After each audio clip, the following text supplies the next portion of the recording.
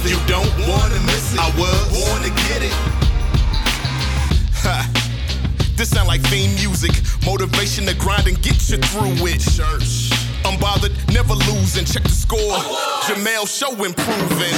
Don't make me tell you 50-11 times from politics to laughs. Every week she shine. My word, how I live it. You don't wanna miss it. I was born to get it. When Black History Month rolls around, the one thing I don't look forward to are the number of companies, businesses, organizations who tried to fake care about Black people for 28 days. Okay, sometimes 29 days. Later on, and I got a story to tell, I have an important Black history proverb to share. But for now, let's get to the word of the week, which is performative. Just give me a second to speak. It's the word of the week. Yeah. A story out of Houston caught my eye last week. The Houston Metro, which is the city's transportation arm, decided to honor Rosa Parks with a commemorative seat on some of its transit vehicles. It's a yellow seat that says, "In memory of Rosa Parks," on the bus. Deep Negro sigh. Bath and Body Works released soaps and candles that were decorated in, quote, festive African prints. As if when Harriet Tubman was freeing the enslaved, she was holding up a scented eucalyptus rain candle as she freed our people and escorted them to the north. Or perhaps when the enslaved finally arrived at their destination, they took a bath in lavender blossom. After the murders of Ahmaud Arbery, Breonna Taylor, and George Floyd, we saw so many companies and corporations tweeting and issuing statements talking about how much they love the Blacks. The shady-ass NFL, which is now being sued for its racist hiring practices when it comes to Black coaches, had Alicia Keys out there singing "Lift Every Voice and Sing" the opening weekend of the season. They painted "In Racism" in the end zones, got Black Lives Matter stickers on the helmets. And now for the Super Bowl halftime show, they had Mary J. Blige, Kendrick Lamar, Dr. Dre, Eminem, the first hip-hop halftime show, as if that was going to erase the fact that they've had one Black team president in 100 years of the NFL's existence, when they have 2 Black coaches in the NFL and have never had a majority Black owner. I want white people to take this to heart, and even some Black people who are in these corporate environments, because this is for the crowd that thinks Nancy Pelosi and them taking a knee and kente cloth wrap is actually meaningful. Black people didn't ask for none of this shit. We don't give a fuck about your candles, your bus seats, your lotions, your soaps, your keychains, your Barbie dolls, your blankets, none of that. What we care about is equity. We care about justice. We care about improving our neighborhoods and building our economic base and strengthening our political power. Save your African print hand creams, invest in Black businesses, approve loans to Black businesses and Black homeowners, and give them the same rate that you do white people. Stop paying Black men and Black women less than what you pay white folks. Promote us to the positions we deserve and give us an opportunity to lead. When you put us on your committees and task forces, don't tokenize our presence just to feel like you've done something. And for God's sake, season your food. We're not here for these empty gestures because we can see your actions and track record. Stop with the performative bullshit. Your word of the week. Just give me a second to speak. It's the word of the week. And now on to today's show. My guest today is a young phenom, best way to describe her. And yet she has an old, delightful soul. She's been in several blockbusters, including one that was adapted from one of my favorite childhood books, A Wrinkle in Time. She has a number of projects coming out in 2022, including a dope adaptation of a video game. Y'all, she out here working. And can I just also say I love her name? Like, it's got firepower, spunk. I'm not surprised she's fulfilling the destiny that she is. Coming up next on Jamel Hill is Unbothered, Storm REID.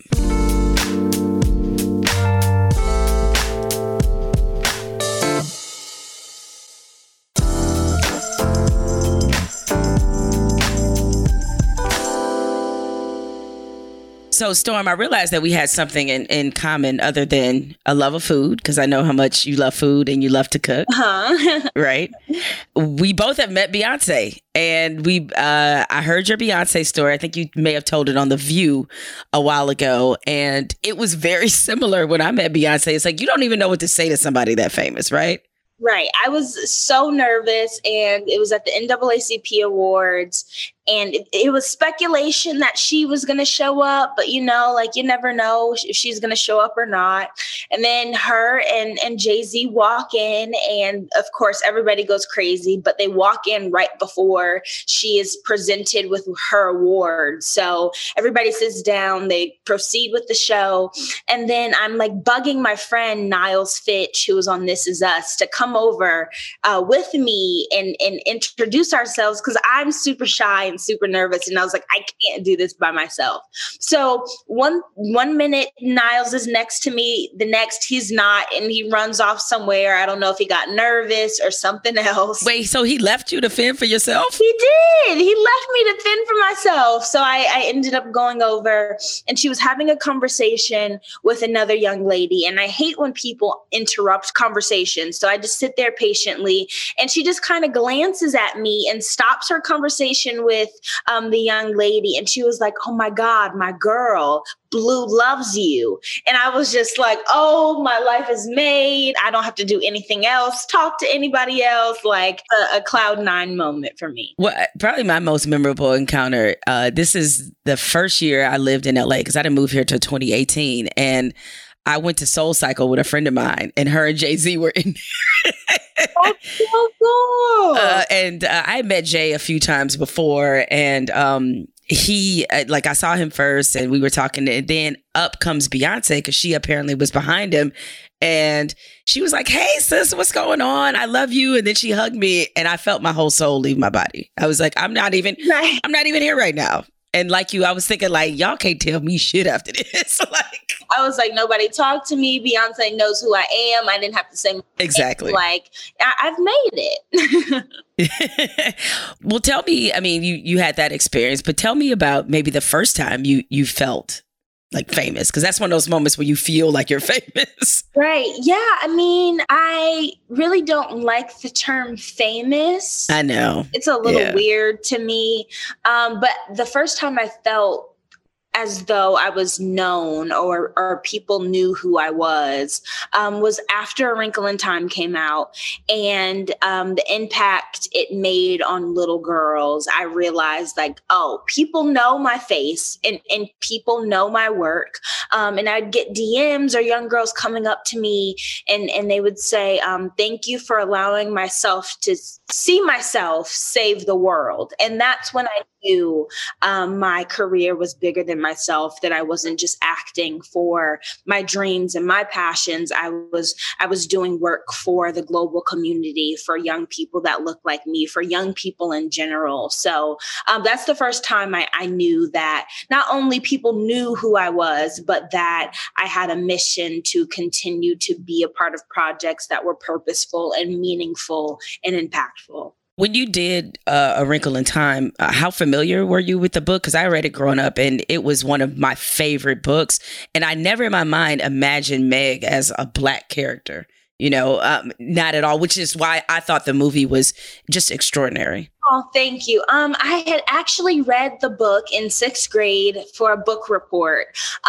And fast forward 2 years later, I had gotten the audition for Meg in A Wrinkle in Time. So I was super familiar, super stoked to be able to have the opportunity to be in the same room with Miss Ava. But I was genuinely a little confused, because I was like, well, Meg doesn't look like me in the book. So are you sure, like, this is the right audition? And they were like, no, Miss Ava made it a point to say that she wanted a young Black girl to portray Meg Murray. And I guess the rest is history. And for those listening, Miss Ava would be Ava DuVernay. How does she feel about you calling her Miss? I know you call her Miss, as well as Oprah and your other sort of coalition of aunties, as you call them. So how do they feel about being referred to as Miss? I mean, I think everybody loves it. It's so funny though, because I graduated in 2020 and my mom and my sister, like my family, put a whole beautiful graduation video together for me with the people who love me. And she was one of the first videos to pop up. And she just congratulated me and said how proud of me she was. And she was like, my gift to you is you've always been my Stormy. I've always been your Miss Ava. But now that you are transitioning into this kind of adulthood and this new phase in life, you can call me A. And I mean, it sounded so sweet and sounded so good, but I still call her Miss Ava. And I think it's just something that it was ingrained in me. I was raised to just be respectful. It's a respect thing. I'm from the South. So I still call everybody yes, ma'am, no, ma'am, yes, sir, no, sir. Well, I mean, and it's almost like when you were in school and you had a teacher, you're so used to saying, Mrs. Johnston or whatever. And then maybe when you see them years later and you're a little older, like you just can't go from that to like Beverly. Like it just doesn't work. It's so weird. Like my favorite, I think it was my first grade or kindergarten teacher. And her name is Miss Morris. And I think she also gave me the like, okay to call her by her name. And I was like, no, because I had gone back to my elementary school in 2018 when A Wrinkle in Time came out and went to the school and talked to the kids, and she had still worked there. So we talked and had this love fest, and she was like, you don't have to call me that anymore. And I was like, yes, I do, Miss Morris. Like, you're my favorite teacher, and I'm going to continue to call you that. Now, Miss Oprah is known for being quite the gift giver. Did she get you something for your high school graduation? Not for my high school graduation specifically, but when we did wrap A Wrinkle in Time, she did gift me a beautiful book. And I think her words are gifts, just her pieces of advice and her encouragement, and just to have her in my presence is a gift. So I'm just grateful to have her still, for her to pour into my corner. And we email occasionally, and when I see her, it's always love. So I'm just grateful that she's there and that I can call her one of my aunties per se. Well, it's just, I should say, like when I say quite the gift giver, I didn't mean from a lavish standpoint. She is just known for very thoughtful gifts in general. So her giving you a book is not a surprise, because that seems very much like an Oprah gift. And I always think books are like a great thing to share with people, right? If something touched you. Yeah. So the name of this podcast is Jamel Hill is Unbothered. And a question I ask every guest, and I'm very anxious and eager to hear your answer, is when did you become unbothered? Ooh, I think in a sense I've always been unbothered. I have always just had the mentality of, my mom has always said, some people are going to like you and some people are not going to like you. And that's just the way the world works. And you're going to like some people and you're not going to like some people. And of course, it's hard as a young woman, as a young Black woman, as a teenager in the world where we live in the era of social media, and people are mean and people have the ability to just say things that come to their minds. It's hard, but I think I approach it as, I know who I am. I know what my heart is. I know how I try to present myself out in the world to people. And if you don't like it, then you can leave it, because if we don't align, that's fine. We don't have to hate each other. We don't have to have any type of weird feelings towards each other. I just have this mentality of like, I love myself. So that's enough. Yeah. I mean, it's tough because I think people of my generation have such a different relationship with social media, because more than half my life, it didn't even exist. And so it's something I engage in because that's just kind of what you have to do, especially in this field. But I think for people of your generation, for Generation Z, it is very much the street corner, as in like, that's where y'all hang out. That's where you engage. And I always tell people on social media, this is a voluntary experience. I didn't ask you to follow me. You just chose to. Right. Exactly. So if you don't like something, well, then maybe you shouldn't follow. But I'm even, as you pointed out, the negative comments will be there. Did it take you a while to get to a point to just kind of see them for what they were? Did you have to go through some growing pains before you arrived at this place of being unbothered, particularly as it relates with social media? I would say yes and no. Of course, when you see a hateful comment, sometimes the comment does hurt and you do think about it all day and you're like, dang, I wish that person didn't say that. But again, going back to Miss Ava and Miss Oprah, when the movie came out, they were like, don't look at what people are saying about it. Like, you'll hear the praise will come to you. It will find you. If people love it, you will hear that. You will find that out. But they did let me know that everybody might not like it. And people were going to have difficult or negative things to say about it.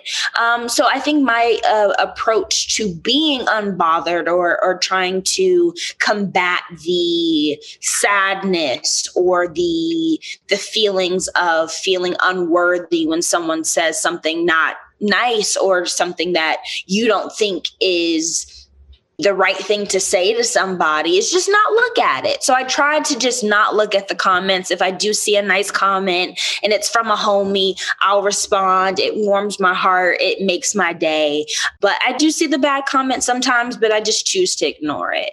I think for my peace, it's better to ignore rather to engage. And you never know what a person's going through. All very sage and wise advice that you give, or a wise mentality that you have. Well, there have been a lot of good / great comments about season 2 of Euphoria. That's for sure. And this is a series that is, really fascinating. And I think there's a segment, and as you probably already know this, it's typically older people where they are scarred from watching this, like, damn, is this what kids are going through now?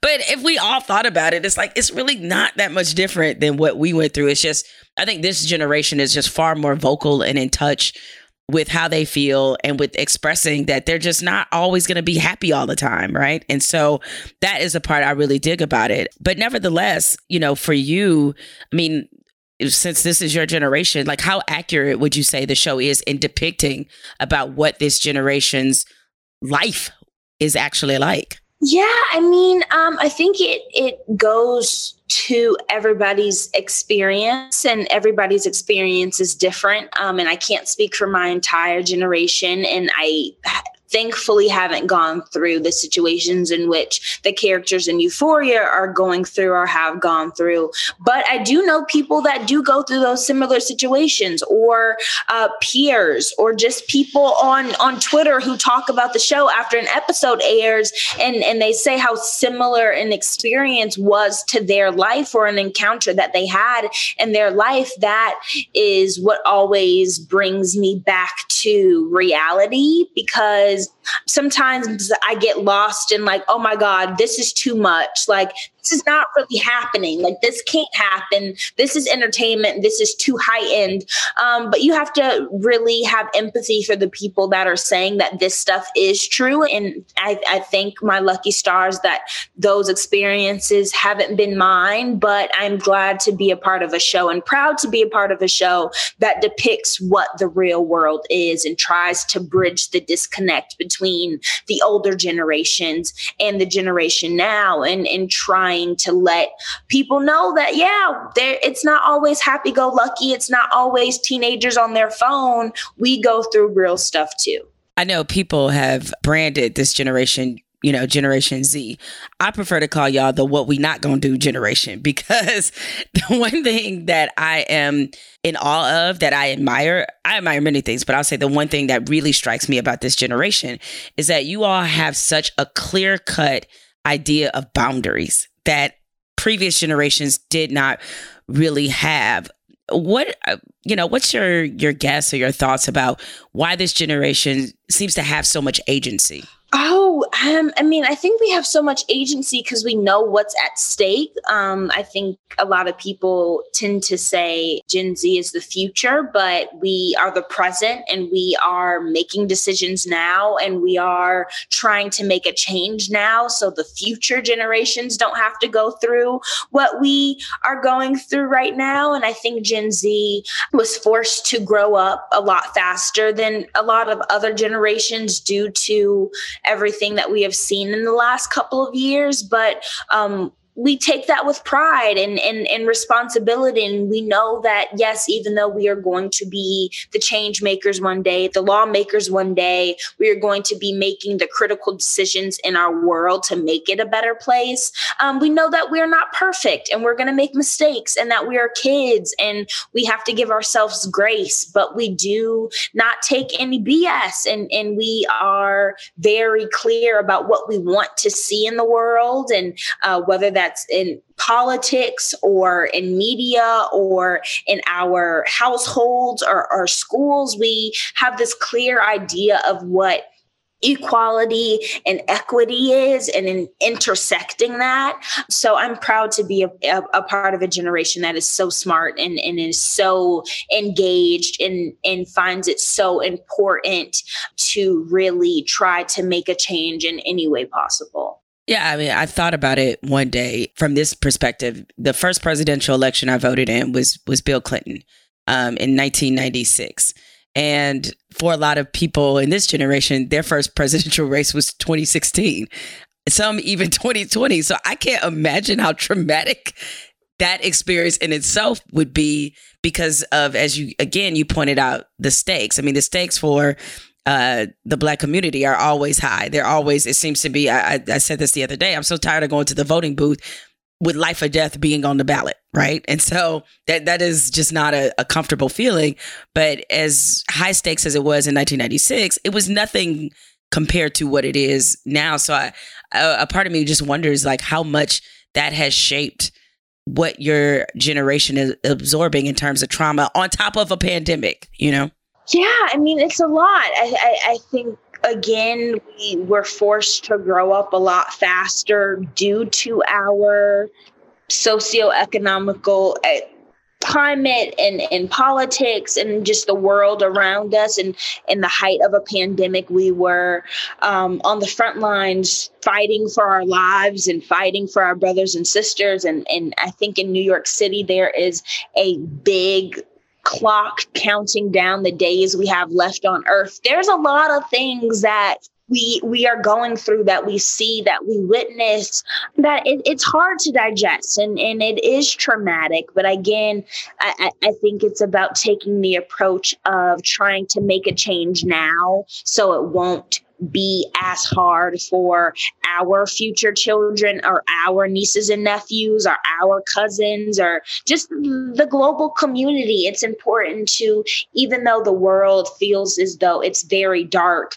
we try to be the light in the darkness, or at least I try to be the light in the darkness. I mean, I can't say that every day is easy, especially in the height of the pandemic and in 2020 and all the George Floyd protests were going on. I found myself just feeling helpless and was so frustrated that I couldn't do anything. And I found myself in my car just bawling my eyes out because I couldn't go anywhere because it was unsafe to go places. I couldn't go out to protest at the time because we didn't know if they were safe or not. It was a lot of emotion and a lot of unpacking that I still feel like we need to continue to do.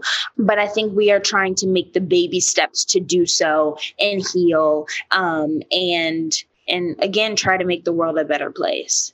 Now you're in your freshman year at USC. I can't imagine what it's like going to college in the midst of a pandemic, and you already have a very busy acting career. What are you majoring in at USC? Yeah, so I am majoring in the School of Dramatic Arts, and I am minoring in African American Studies. Oh, okay, cool.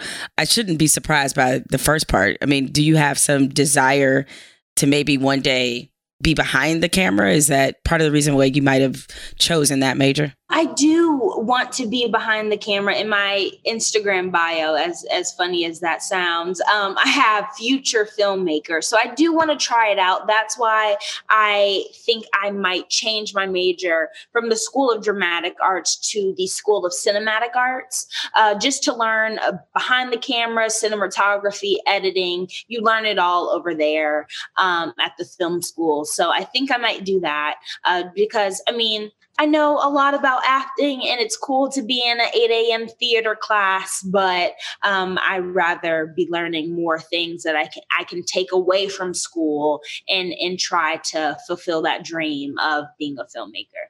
So what is the social aspect of being a freshman at USC like, especially for somebody who has such a robust acting career as you do? I mean, it's been amazing. It's been so much fun. I am so grateful to be able to attend college and get the college experience and get that social aspect that I feel like I was missing out on, because since 2018, I think I've been pulled in so many different directions and always working and always traveling. So I have like my friends back at home and a few friends in LA, but I didn't have a big group of friends to where I was like, let's go hang out, or let's go bowling, or let's go do this. And now I have that. So that makes me extremely happy. Speaking of Euphoria, I know that Drake is an executive producer, and at least I read that he did a table read with you guys. What was that like? We did. It was so odd. So we had, we shoot on the lot in LA, and I was told we were having our season 2 table reads right before we went into lockdown.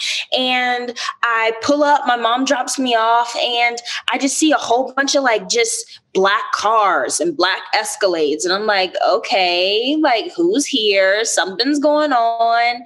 And then next thing you know, it's Drake and his homies and his business partner, Future the Prince. And I thought it was really cool because I'm a Drake fan outside of him being a producer on the show. So I was kind of geeking out on the inside, but played it cool as a cucumber. Okay, that's how you got to do. Yeah. And I thought he was just like coming by to say hi, but he literally sat through our, I think, 2.5, 3 hour table read, really engaged. He never stepped out. Of course, we had breaks, and he bought everybody pizza and stuff and ate with us. So that was really cool. But you would think like he's Drake. He's a businessman. He is one of the most known people in the world. He would be on his phone. He would need to be taking phone calls. He would need to be stepping out, but he didn't do any of that. And I was like, that's super duper cool and cool to see somebody so invested in something that they put their name on, because people can put their name on something and not show up, just put their name on a project for vanity purposes as a producer. But he seems to be really engaged and a fan of the show. So that helps as well. I don't know how often you have these moments, but are you ever in a room, be it with a Drake or any of the other maybe high profile people that most of us know, and you think like, I can't really believe I'm in this room, that this is happening? Yes, no, I have those moments a lot, but I think the epitome or the pinnacle of that moment for me was when I attended the Met Gala in September. And you do the red carpet, and then you're in a room literally with just tons and tons of people that are well known all around the world. Like, I mean, I would be having a conversation with Miss Ava, and then Frank Ocean was sitting at my table. And then you would see Steph Curry and Ayesha Curry. It was just, I was overwhelmed. I think it was a lot of emotions of it being my first Met Gala, me being nervous. I had just chopped my hair off. I was feeling all type of emotions. And then I walk in a room, and then it's everybody that I love and inspire me. And it was too much for me to handle. I actually had this conversation with Ava DuVernay before about there are sometimes people who are so famous, like you don't even know what to say to them. And like, should I bring up the weather? Or because my example was Sade. Like, I'm a huge Sade fan. I don't know what I would ever say to this woman. If I'm in her presence, I was like, are we supposed to just talk about movies? Like, what are we supposed to talk about? So how do you find that topic? Like, you're at a table, as you said, okay, it's you, it's Frank Ocean. Who else was at your table at the Met Gala? It was me, Frank Ocean, Miss Ava, Rita Ora. I forget who was all at the table, but Gigi Hadid. We had a really cool table, but I'm a big Frank Ocean fan. So like the whole week, I'm like, oh my gosh, what am I going to say to him? Like, so you're practicing in your mind. do I bring up a favorite song? Do I say like, I really love biking solo? I'm like, no, Storm, that would be weird. Like, do I bring up one of the albums? But he was super nice, super cool. I told him how big of a fan I was. And then we just engaged in normal conversation. So I think it's best, in my case, to let someone know how much I appreciate their work and then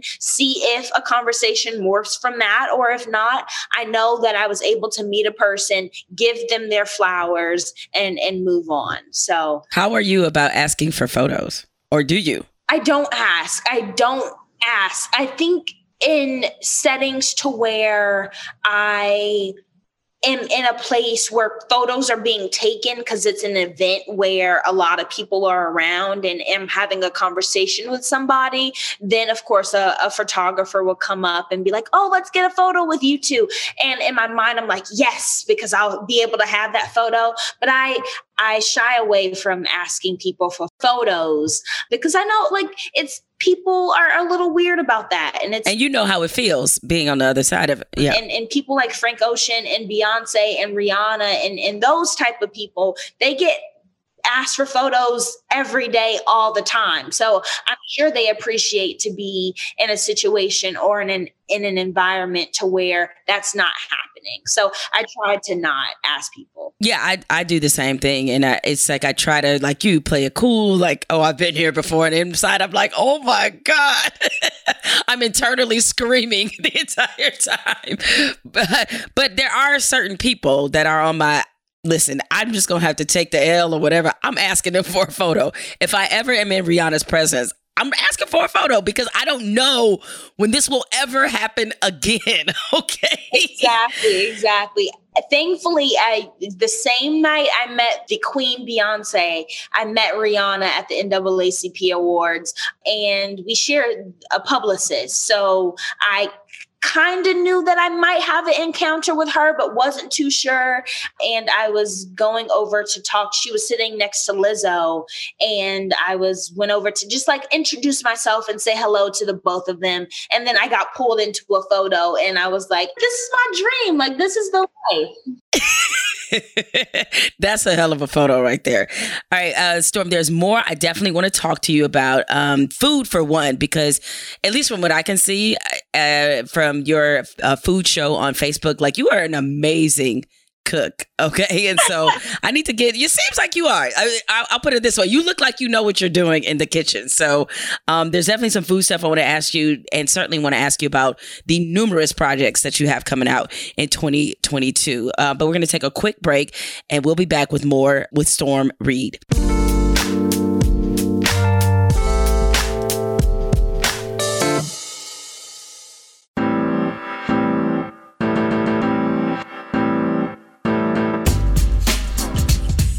So Black History Month is an unusually busy month for me and for a lot of Black people who are in a similar space as me. It's a big month for academics, Black experts, and the like, because so many schools, universities, colleges, organizations, companies, or what have you, want people like me to come in, give keynote addresses, sit for Q&As, to captivate an audience with our life story, our expertise, how we feel about the state of Black America, race relations, all of that. It all goes down in Black History Month, which is a busy speaking engagement month. Now, that's all fine and well, but to borrow a quote from Fat Joe, yesterday's price is not today's price. And I got a story to tell about how some of y'all who represent these entities need to stay out of my DMs, out of my email inbox until you get your budget up. Now, I've recently become acquainted with Dr. Yaba Blay, this dope-ass sister who is an academic and an author. And on her Instagram Live, the conversation was titled A Black History Month Intervention. And baby, let me tell you, Dr. Blay had a word for those of us who find our services being called upon a lot in the month of February. Take a listen. I've been in positions, Tip, where I have paid. When I say loving Black people cause, not that I got paid, but I have paid. So not only did they not have a budget, but in order for me to get from where I was to where they were, I have paid to go because I saw it as an opportunity. Right. Because I saw it as another dot bullet point line item that I could put on my CV. Right. This is what I'm going to say. Others can say it how they say it as we get along. I just need whoever is in the audience and are put in this position to have to ask people to do something. Understand how insulting it is. Yes. For you to offer someone with the level of training and the number of books on this bookshelf and the amount of information that's in my head, the type of work that I put in to prepare, how insulting it is to say you don't have a budget. How insulting it is to say I have a budget, but all I can give you is $500.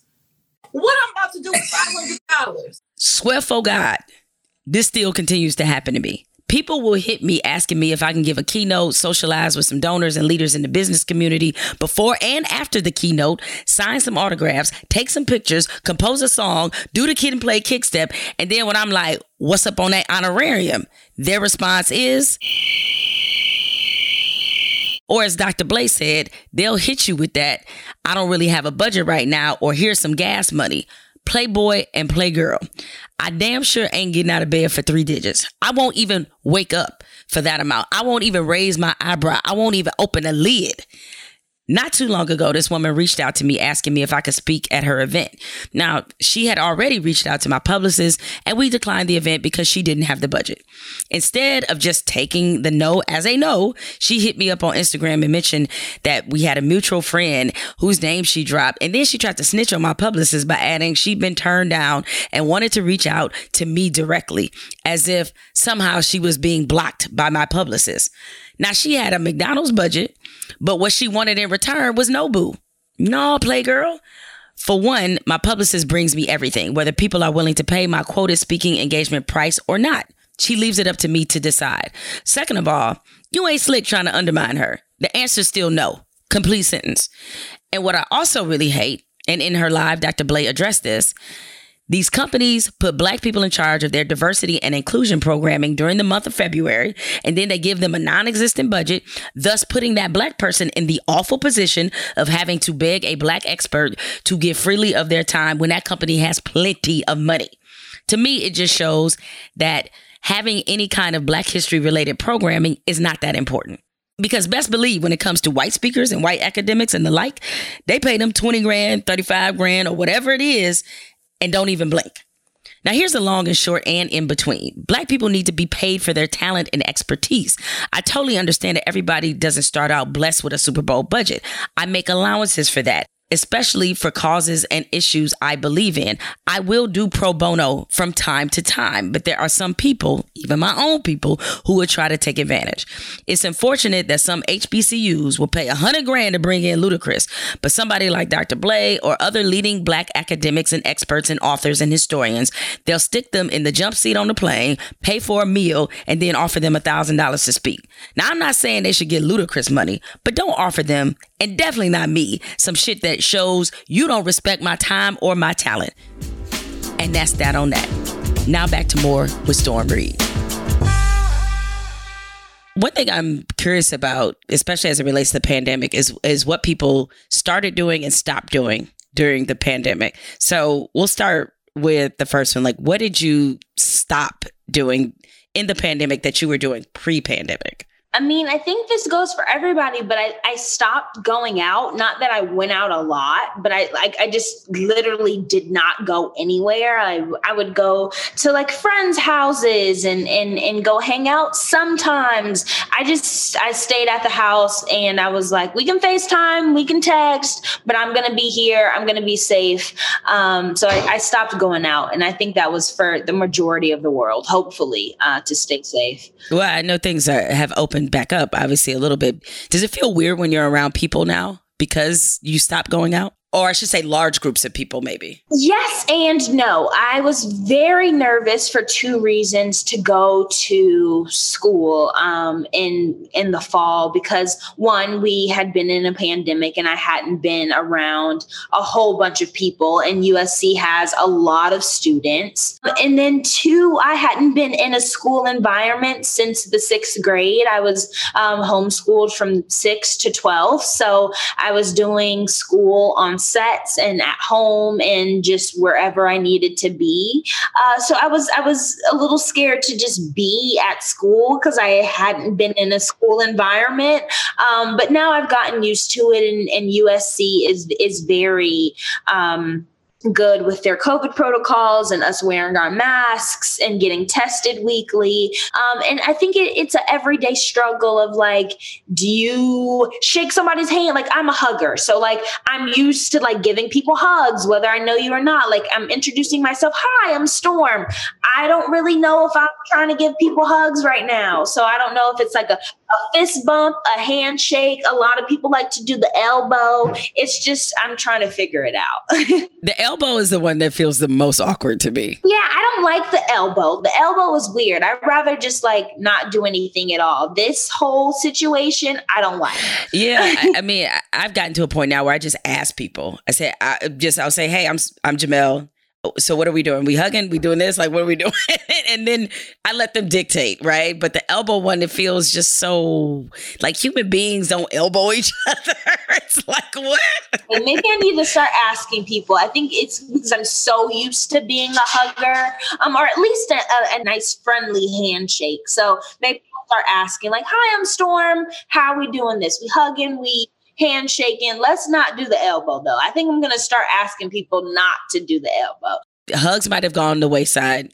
Clearly you going out on whatever basis you were before that went by the wayside. So what's something you started doing during the pandemic? Like, for example, I finally learned how to make the perfect omelet. It took a while. I finally learned because breakfast was never something when it came to cooking I focused on making, but my husband loves omelets. So I'm just like, let me learn, let me figure out how I can make the perfect omelet. So what was something that you started doing during the pandemic? I think I started to move my body more. I think being cooped up in the house, thankfully, I was still able to work from home with like my production company stuff and development and finishing up my senior year. So I had things to occupy my time, but I also had a lot of free time. So I thankfully at home have a lot of free space and free range to just move my body. So whether that was like working out or doing a workout app or jump roping or just moving my body, dancing, whatever the case was, it felt good to do because I think if I didn't, I would be one, out of shape and then worse off in my mental state, especially because the pandemic was just so new and so confusing and something that I did not like at all. So I worked out and moved my body a lot. Well, it's clear that your work didn't take a back seat during the pandemic. I know recently, or somewhat recently, I should say, you joined the cast of The Last of Us, right? So what can you tell us about, or what can you tell me about that project? I had not been familiar with the video game before the opportunity to play Riley presented itself. I mean, my brother is a big video game fanatic. So as soon as I got the email about them wanting to possibly want me to be a part of the show, I called him and I was like, do you know about this video game called The Last of Us? He was like, yes, it's so cool. The story is so cool. That's so dope. And I asked a few other people and they had the same reaction. And then I did my own research and saw how cool the game was. So, I mean, The Last of Us, it takes place in a post-apocalyptic world, and it really is about love and fighting and perseverance and trying to figure out what to do with little to no resources, and working with Bella Ramsey, who is the main character in the show. She is just so sweet and such a dream and so talented. And I play her best friend, Riley, and I'm in episode 8 and we go on this little adventure. But it's been so much fun to be a part of. And I'm just glad to be a part of another HBO show. So I'm excited. So it seems like that you've carved out a little bit of a lane in the kind of thriller category, if you will, with Invisible Man and Don't Let Go. And are you drawn to those movies yourself? Like, is this a genre that you kind of always wanted to explore? No, I think it's just something that fell in my lap. I don't really go out or talk to my team about like, oh, we got to find another thriller. I think it's just the opportunities that present themselves. And thankfully, I've been a part of some really cool thrillers, but I don't think that is the only thing I want to do. Of course, I've been in some dramatic pieces. I think Euphoria is probably the most dramatic thing that I'm a part of. But I am not stuck to just being a part of thrillers. Like I'd like to be a part of a comedy, try that one day. So I'm open to any and everything.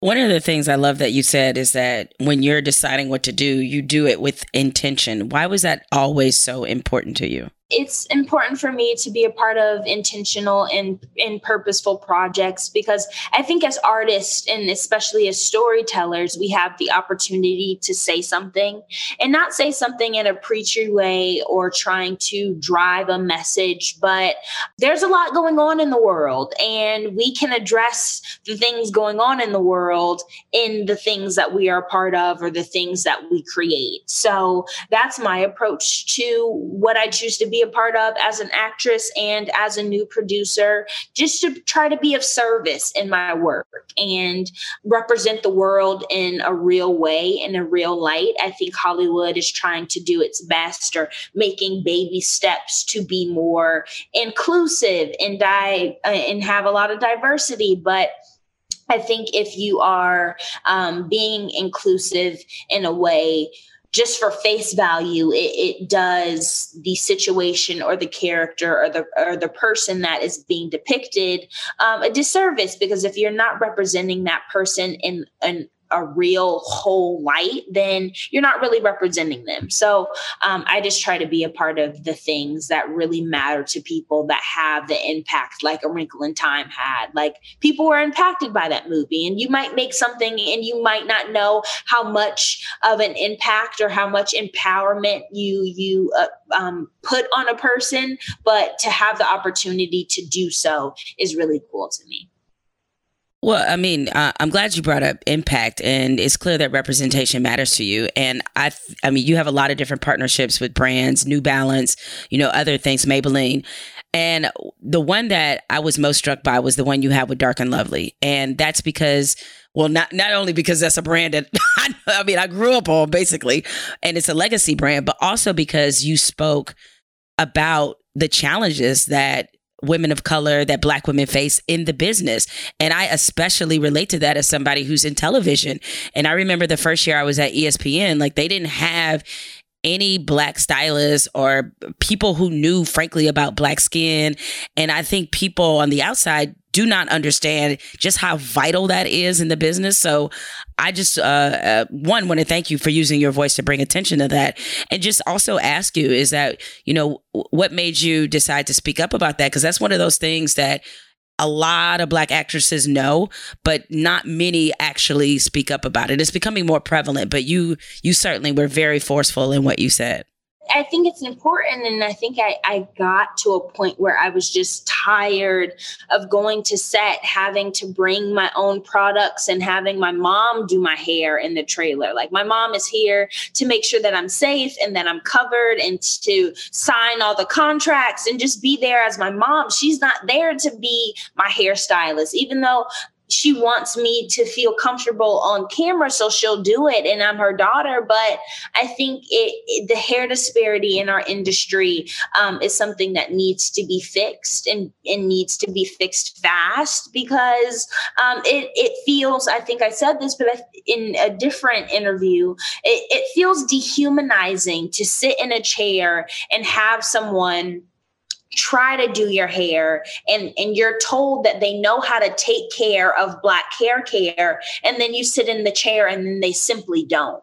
I remember I was on a set and I was supposed to be on the rougher looking side, but I think it goes back into perpetuating stereotypes, because even though I was supposed to look a little rough, my hair didn't have to be as crazy as they thought it was supposed to be. And my mom obviously knew that there were people on that particular set that just didn't know how to take care of my hair. So she woke me up a little bit more early early before my call time and my pickup and did my hair in a way that it didn't look like I had just left the beauty salon, but it looked like it was put together. And I got to set and it was a whole uproar because they were like, this is not how her hair is supposed to look. This is not how somebody's hair is supposed to look when they're in the circumstances in which the character is in. And I'm just like, that's when you go back to like not knowing us, not having our experience. And I think the first time I realized that I didn't have to go through the struggles of someone just not knowing how to take care of my hair or take care of my skin is when I was on A Wrinkle in Time. And, you know, Miss Ava is all about us, for us, will always be for us. And she had Miss Lawlette Littlejohn as the head of the makeup department and Miss Kim Kimball as the head of the hair department. And that's when I realized, I was like, oh, this is not foreign for people to have the opportunity, for Black people to have the opportunity to be on sets to make other Black actors feel comfortable. So now I always request my team. And if you don't value my team and value how I feel about the way I present myself on screen, then we don't align. And it's not a project that I want to be a part of. It was always wild to me that you had, you know, a hair and makeup, you know, artist in the industry that easily could say, I don't know how to do Black hair. I don't have experience with Black skin, and they would still be hired, right? We know a Black makeup artist and hairstylist could never get away with that. Never. Yeah. And so it is, and most Black hairstylists and makeup artists, they know how to do any number of people because that's how they have to make their money. But the same is not equitable when it comes to white hairstylists and makeup artists. So it just blew my mind that there was actually some resistance to this in the industry. So it's really helpful that you spoke up about it. You mentioned your mom, and I, you know, reading the story about how you guys moved to LA, you know, after you expressed your dreams of wanting to be an actress, a lot of moms would not do that because, you know, kids, their dreams come and go. Like you said it, I think at 3 years old that you wanted to be an actor. I can't even remember shit I did at 3. I'm just gonna say nothing. I like not a thing. So I think that's amazing that you had so much clarity at such a young age. Now, you and your mom also work together on your production company as partners. So what's it like having both a, you know, mother-daughter relationship, a family relationship, and a business relationship? It's really cool to have my mom as my business partner. I think in most scenarios, we are aligned and we think alike, especially in the business aspect of things. But we are also there to help each other grow and learn and have conversations. If we don't agree on something, we talk it out and we try to figure it out and we try to come to an understanding of each other rather than, I think, so many times you see when families work together or when people with close relationships work together, it fails epically because you have that personal relationship and then that personal relationship goes into the business and you have these just fierce feelings about these people and what something should be or how somebody should be treated. But she still acts as my mom in the business side of things. Like, that's still mom. She is always saying, I am mom first. But now we have this business and we're doing this business together. We're going to learn together. We're going to grow together. We're going to make mistakes together. But as long as we're doing it together with the understanding that I'm your mom, you're my daughter, that comes first, and we are operating in a space of love, then I think that's how we're going to continue to be successful. Did you all have to set any particular boundaries so that certain lines aren't crossed or things aren't blurred, you know? My mama's my mama. She knows me. I know her. She's been here since day one. I think it's been a little bit of a transition with me moving out of the house and now being on campus. But I literally spent almost every day with her up until the end of 2021. So I don't think there was any boundaries that needed to be created because we know each other. We love each other. And we know if there's something wrong, if there's a problem, which there rarely is, we're going to talk it out and we're going to figure it out. So how did your mom handle it when you moved out? It's so funny. It is so funny because she was like, girl, I'm not worried about you. I am fine. I am going to. Oh, she tried to play it all cool. I'm going to be living my best life and I'm going to be out with the homegirls. I'm going to be on a yacht somewhere. So I was like, okay. So I would just like probably a month up until moving in, I would just test the waters like, girl, you're going to miss me. You're like, oh, you're going to miss me. She's like, girl, no, I'm not. And then I started to feel it. I was an emotional wreck. I was in my room packing my clothes, just sobbing. And she was on the couch watching TV and she was like, Storm, girl, you'll be fine. So she helped me with all my stuff. And then I moved in and got everything situated. It took a lot of time to get all my stuff moved in and organized correctly. And then she was like, okay, let's go get some Roscoe's before I go home and you go back to campus. And I was like, okay. And we go into Roscoe's, we get a to-go order and she is on her phone. We're just sitting in the car and then she just starts crying. She just starts boo-hooing. And I was like, I felt bad, but I also was like, there it is. Right. Well, part of you felt good. Like she is going to miss me. Exactly. But we've created a good balance. I mean, I think we talk all the time because there's always business going on.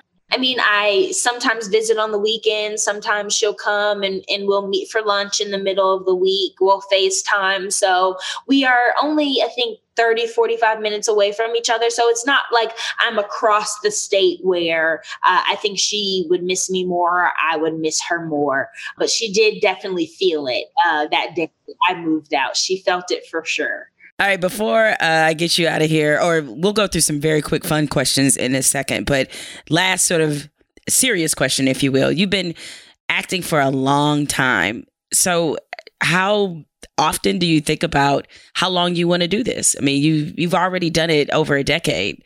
I know that I want to continue to be in the business in some capacity for a really long time. I mean, I love acting. Acting is my passion. So I do see myself doing that for a while. But now I've created other avenues for myself, as in my production company, and hopefully directing down the line to where I'll have different options to not always be in front of the camera. But I mean, I love the entertainment industry. I love to be able to create content that, again, is purposeful, that is impactful, that can change lives in ways that I might not even know. So I think I'll be in the entertainment industry for a really long time. But another goal of mine is to open a restaurant and go to culinary school. So I'm going to try to figure all of that out simultaneously while acting, producing, and hopefully directing. All right, we're going to talk about cooking in just a second. But every guest that appears on Jemele Hill is Unbothered. I put them through what I like to think of as a torturous but fun experience. It's a game I play with every guest. It's called This or That. The choice is yours. You can get with this or you can get with that. You can get with this or you can get with that. I give you two choices and you have to pick one. Don't invent a third choice. It's these two and that's it. You hear me, Storm? That's it. Okay? Okay. These questions are designed to put you on the spot. So you just brought up cooking. So the first question is, better ingredient, garlic or truffle oil? Truffle oil, but I love garlic, but truffle oil. What is your favorite thing to put truffle oil on? I love to put truffle oil on pizza and pasta. Pizza? Yeah, like if you just drizzle a little truffle oil on your pizza, chef's kiss. You should try it. Where do you stand on truffle fries? I think those are magnificent. Anything truffle, I am down for. Like, I have this weird thing where I have a really good sense of smell. So I can smell a truffle literally from a mile away. Somebody is cooking up some truffles in the vicinity. Please take me to where that is. You have said before you learned a lot of your cooking from your mother, right? Who's an excellent cook. So as it stands right now, the better cook, you or your mom? My mama, for sure, hands down. That would be disrespectful for me to say it was me. My mama knows how to cook. She's from North Carolina, the South. My mom knows how to throw down. Do you try to make her mac and cheese? Because I think that's one of your favorite dishes that she makes. Yes, One of my favorite dishes, that's all I used to ask for when I was little, is my mom's mac and cheese. Specifically, my mom's mac and cheese. I don't like to eat anybody else's mac and cheese because I just don't want to be rude. That's wise, though. You can't eat everybody's mac and cheese. Like, you can't have everybody's greens. Is what it is. Not that I'm going to be rude and say that it's nasty, but I think I don't have a poker face, so you're going to know that I'm not going to like it.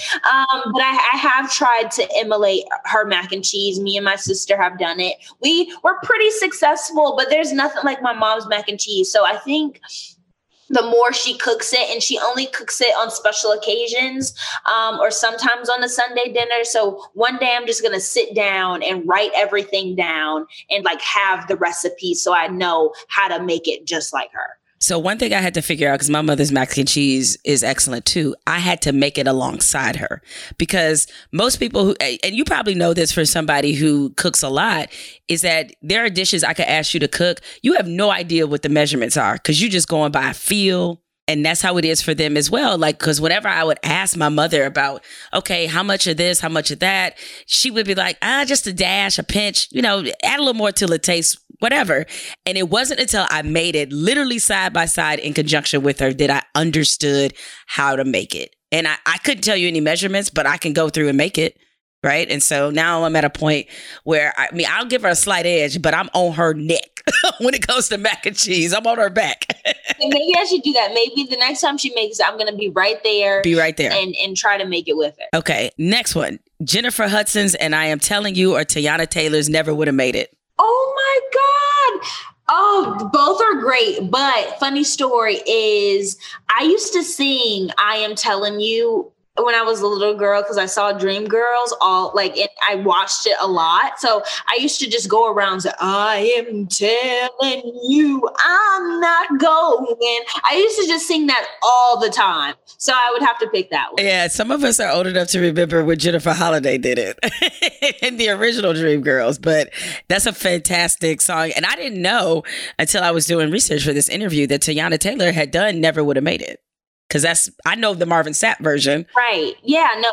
Tiana is such a talented artist. I'm actually working on a project with her, but she is incredible. Both, if I had to choose, it would have to be I Am Telling You, but both are chef's kiss. Waffle House's All-Star Breakfast or the Surf and Turf burgers from your uncle's restaurant, Burger Baby. I'm sorry, Uncle. I love your restaurant, but I am... Oh, damn. I am an all-star Waffle House girl through and through. Wow. Your uncle gonna be so hurt. He'll be fine. He knows that, those are my two main stops is Burger Baby and Waffle House. But Waffle House is forever my favorite thing. Waffle Houses are a little sketchy. They might not be the cleanest places. Yeah. I still enjoy it. Especially the Atlanta Waffle Houses, it goes down. But the food is good. It's worth it. It's worth the risk. I understand.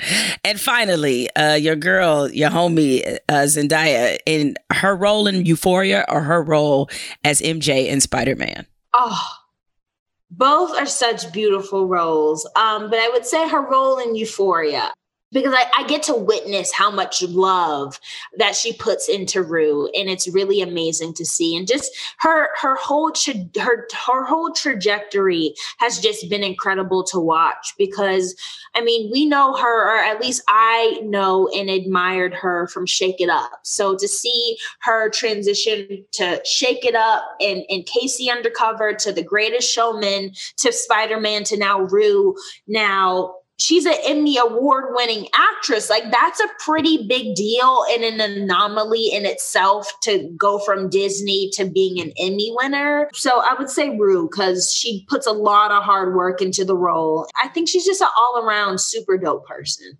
This is the close relationship that you two have, bring even more life to the fact you're playing her sister in Euphoria.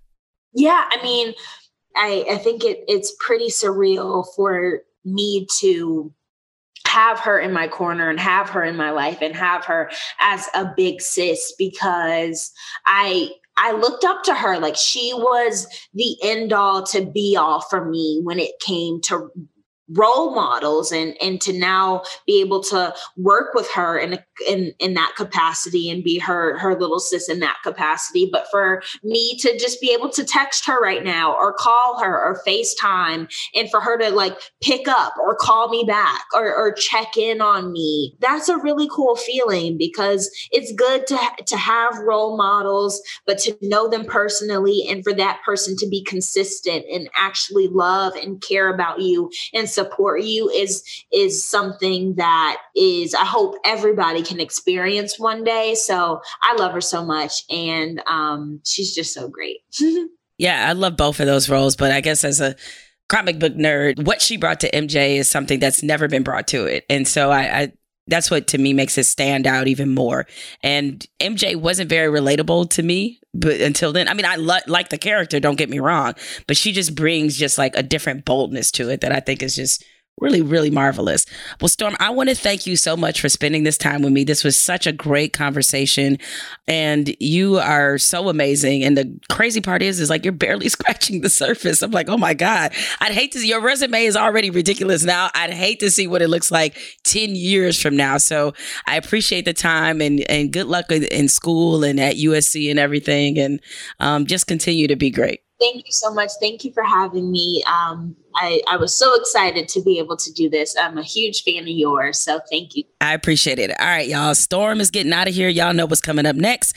Final segment, Fuck It, I'm Bothered. Time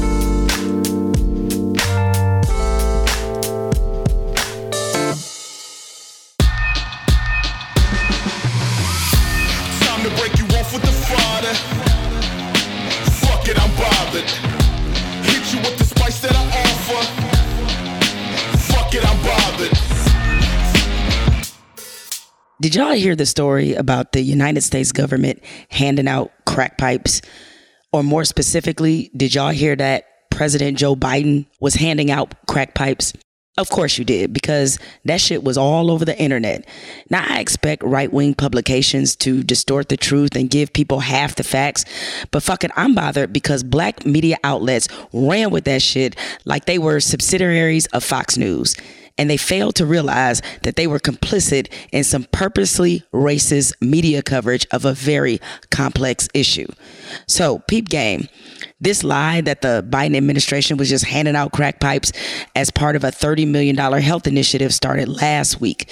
It started from a right-wing publication called the Washington Free Beacon, which I'd never heard of before I started doing research to get to the bottom of this shit, because as soon as I saw that headline, I knew something wasn't quite passing the smell test. So the Washington Free Beacon reported that a Health and Human Services spokesperson confirmed that in these harm reduction packages, a part of this health initiative would include crack pipes. Now, let me quickly educate you all about harm reduction. For years, addiction experts have pushed harm reduction to help drug addicts. Some drug addicts can go cold turkey, but many cannot, even if they have a deep desire to get clean. Using science, experts created harm reduction programs as a public health strategy. And what this strategy entails is accepting the fact that an addict is going to use drugs. And so they provide resources that not only reduce the harm to themselves, but also reduce the harm to others, such as providing overdose kits, needle and syringe distribution programs, medical assisted treatment where addicts can take medications such as methadone to reduce drug cravings, and peer programs where addicts can be counseled by former addicts because they can relate to what they're going through. Now, experts have discovered that the harm reduction approach significantly reduces overdoses and increases the likelihood that addicts will remain clean. The point of this is to approach drug addiction with humanity. It's no different than parents who give their teenagers condoms, educate them about sexually transmitted diseases. You could tell kids not to have sex, but we know that shit is usually unrealistic. So you arm them with the information and ways they can protect themselves. Same concept. So how do we get from a humane approach to drug addiction to Joe Biden handing out crack pipes to black people? Well, the Daily Beast did some digging. They talked to the folks at Health and Human Services, and they confirmed that they did talk to the Washington Free Beacon, but the reporter who did the story never asked them about pipes, but they damn sure didn't say shit about pipes being in these harm reduction kits.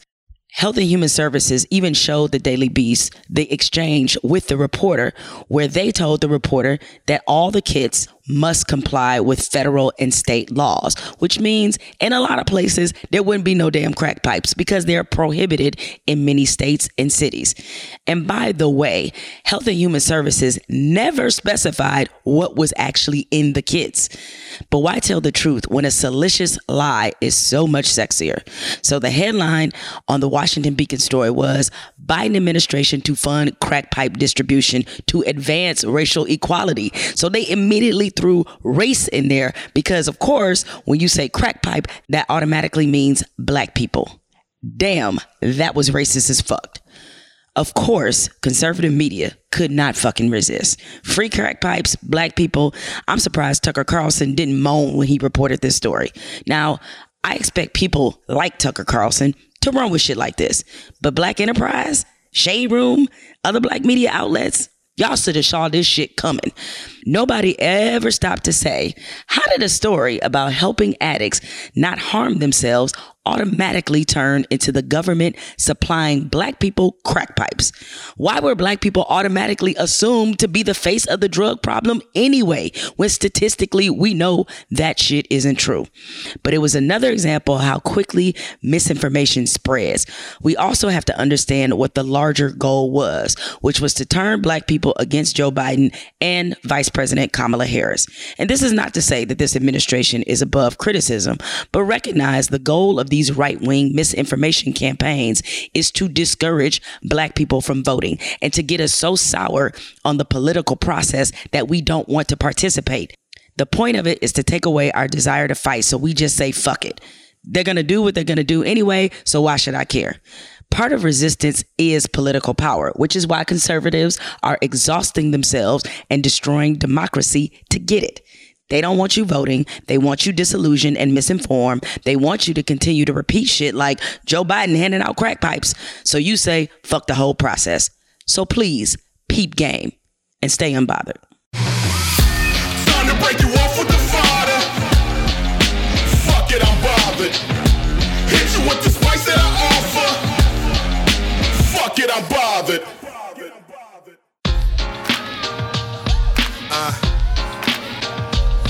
My word, how I live it. You don't wanna miss it. I was born to get it. Jemele Hill is Unbothered is produced by Spotify and Unbothered Inc. From Unbothered Inc., Christina Tapper is our head of content. Ashley Van Horn is our head of talent. Ashley J. Hobbs is our creative producer. Rich Berner is our head of network production. And Evan Dick is our executive producer. From Spotify, executive producer is Christina Tapper and project manager is Jessica Dow.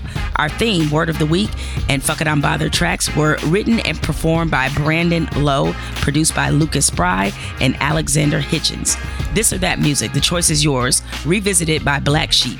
Written by Andres Titus, William K. McLean, and Johnny Hammond from Universal Polygram International Publishing, Inc. on behalf of itself and Pete Bow Music. You can find more from me on Twitter and Instagram at Jemele Hill. This sound like theme music. She dropped Word of the Week, it's best to use it. Church. Unbothered, never losing. Jamel asked this or that, get to choosing. Pick one. Child of 7'5" and 21. Wave goodbye to 45. Bye-bye. Don't make me tell you 50, 11 times from politics to laughs. Every week she shine. My word, how I live it. You don't wanna miss it. I was born to get it. And you don't forget it. Sit back for a minute. I was born to get it. My word, how I live it. You don't wanna miss it. I was born to get it. And you don't forget it. Sit back for a minute. I was born to get it.